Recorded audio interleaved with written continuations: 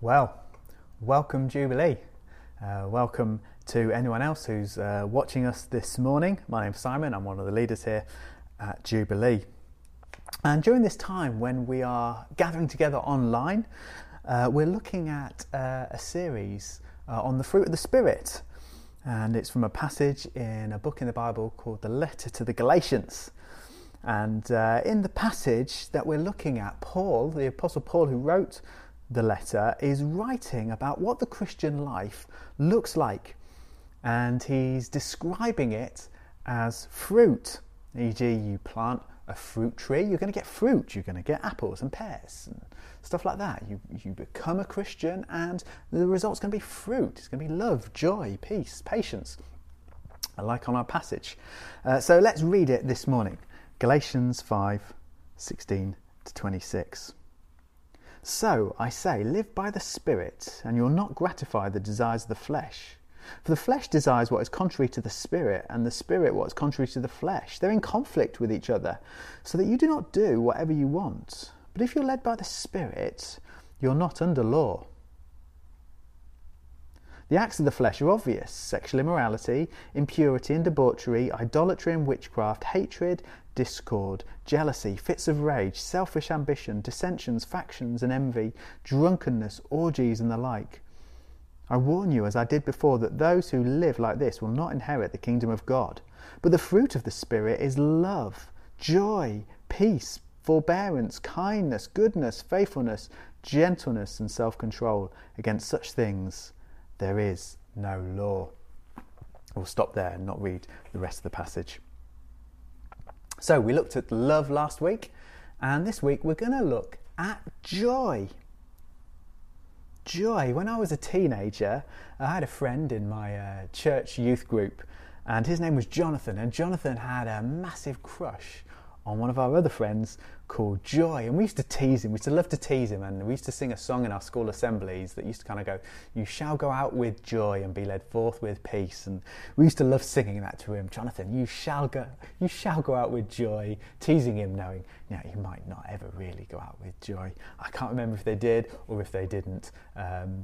We were so kind back in those days, but we're still friends, so that's okay.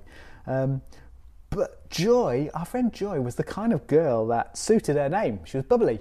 She was fun to be around. She was the life and soul of any party. She was outgoing. And the problem is that often many of us look at the Christian life and we look at Christian joy and we think actually it's for only people who have a personality like my friend Joy. So we have to understand what we mean by joy, and it's not how the world understands it. We also have to understand what Paul meant by calling it a fruit of the Spirit. If you've been on Alpha, on our current Alpha course, you'll know a guy called Nicky Gumbel who's in many of the videos. And Nicky says that people confuse pleasure and joy in the sense that they see joy as things of pleasure like holidays and a good book, nice food, experiences that come and they go. And he says that joy is not an emotion that comes and goes. Rather, it's a deep way of being, a state of mind that is available to everybody. Why, he says? Because joy isn't found in things, it's found in a person. That person is Jesus. And guess what? If you're a Christian, you are becoming more like Jesus. So that's what's being described in our passage today. When we become a Christian, God's Spirit comes and lives in us, and He empowers us, and He fills us, and He teaches us to live God's way, to become more like Jesus, and to have the fruit that's being described in this passage. See, when we become a Christian, we're not suddenly perfect. I hope perhaps you've realised that. It's not as if magically our thoughts and our actions and our lives suddenly become exactly like Jesus. No, it's a journey. It's a journey. This is how the Bible writer Gordon Fee puts it, and I think this resonates today in our current situation with our virus. He says this: when we receive the Spirit at conversion, divine perfection does not set in, but divine infection does. We've been invaded by the living God himself in the person of his Spirit, whose goal is to infect us thoroughly with God's own likeness. And how do we know God's own likeness? We look at Jesus. We look at God in the flesh, God who came to our world and invaded our space, Jesus. And Jesus was full of joy. You think about it. Jesus lived in a time of Roman occupation. If you totaled up all the sickness and oppression and injustice and sorrow and death that Jesus experienced just in his short 3 years of ministry, that's more than any of us will in a lifetime. Yet, he was joyful. We read about him eating and drinking, going to parties and telling stories and making new friends and teasing people who thought they were better than everyone else.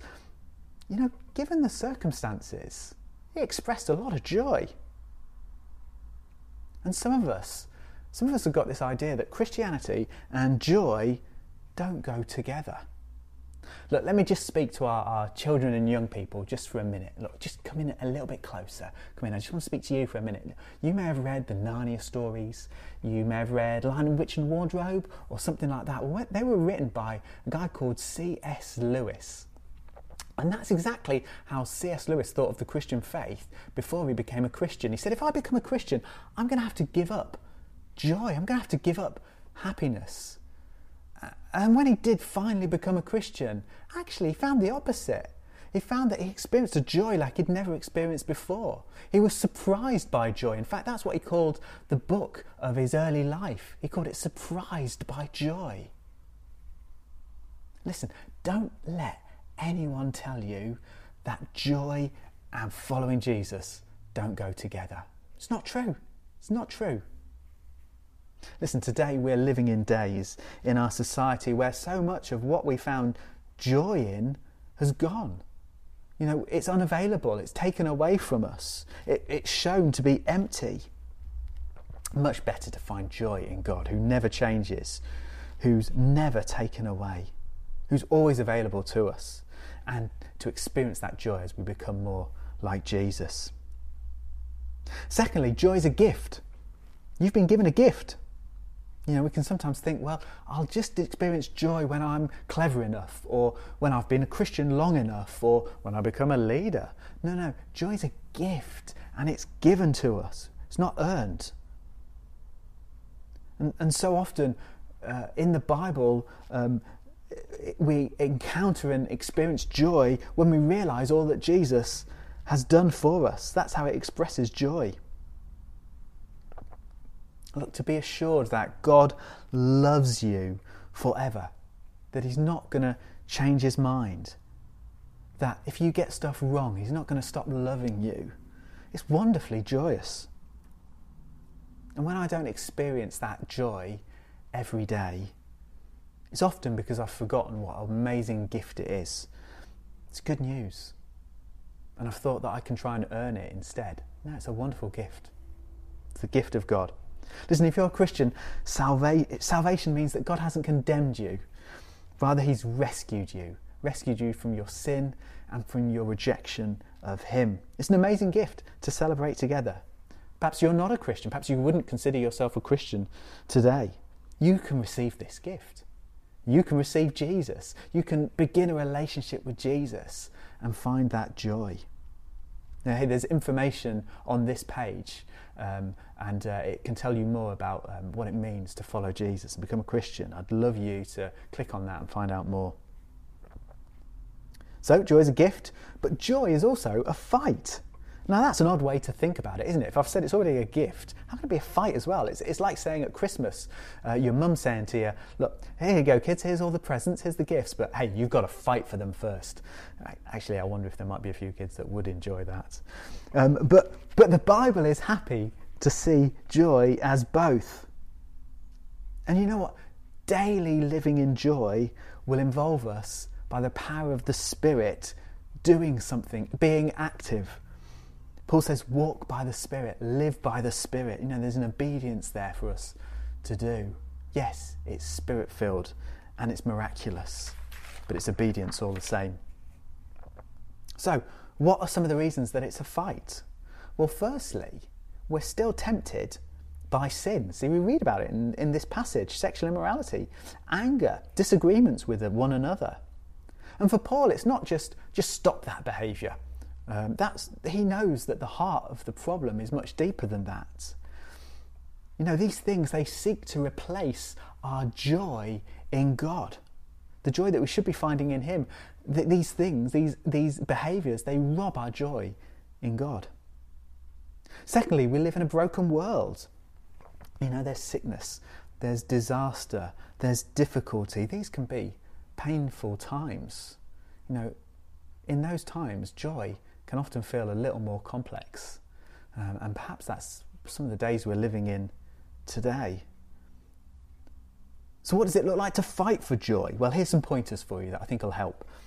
Ask God to fill you with His Spirit every day. He loves to give the Spirit to you. Ask Him, God, give me your Holy Spirit so that I might live out the joyous life that you've called me to.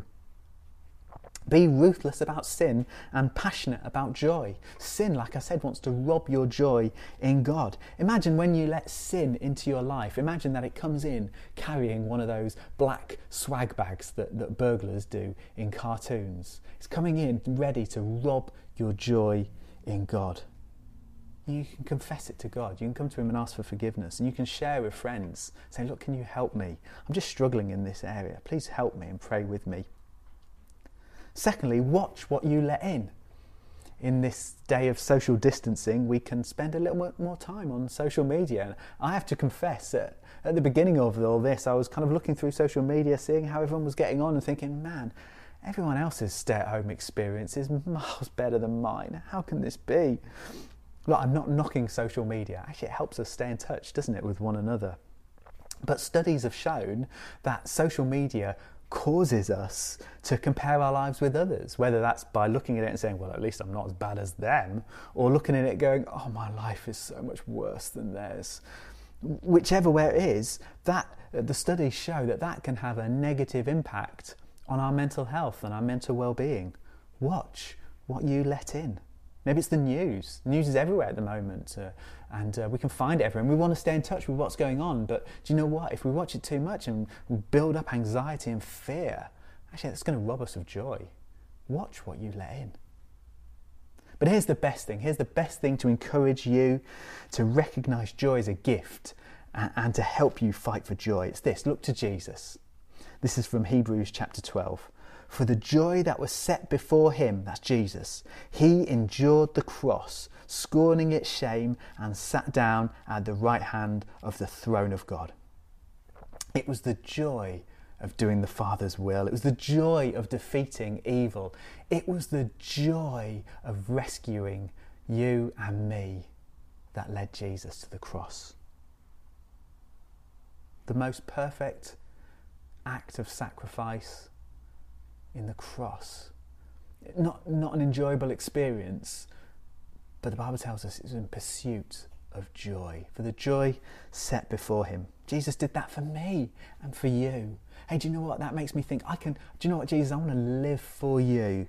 I want to live out this Christian life, and I can sacrifice for others and serve others because I'm becoming more and more like you in my life. And it's not to win His affection or His attention. No, it's because you and I have already earned it through the cross.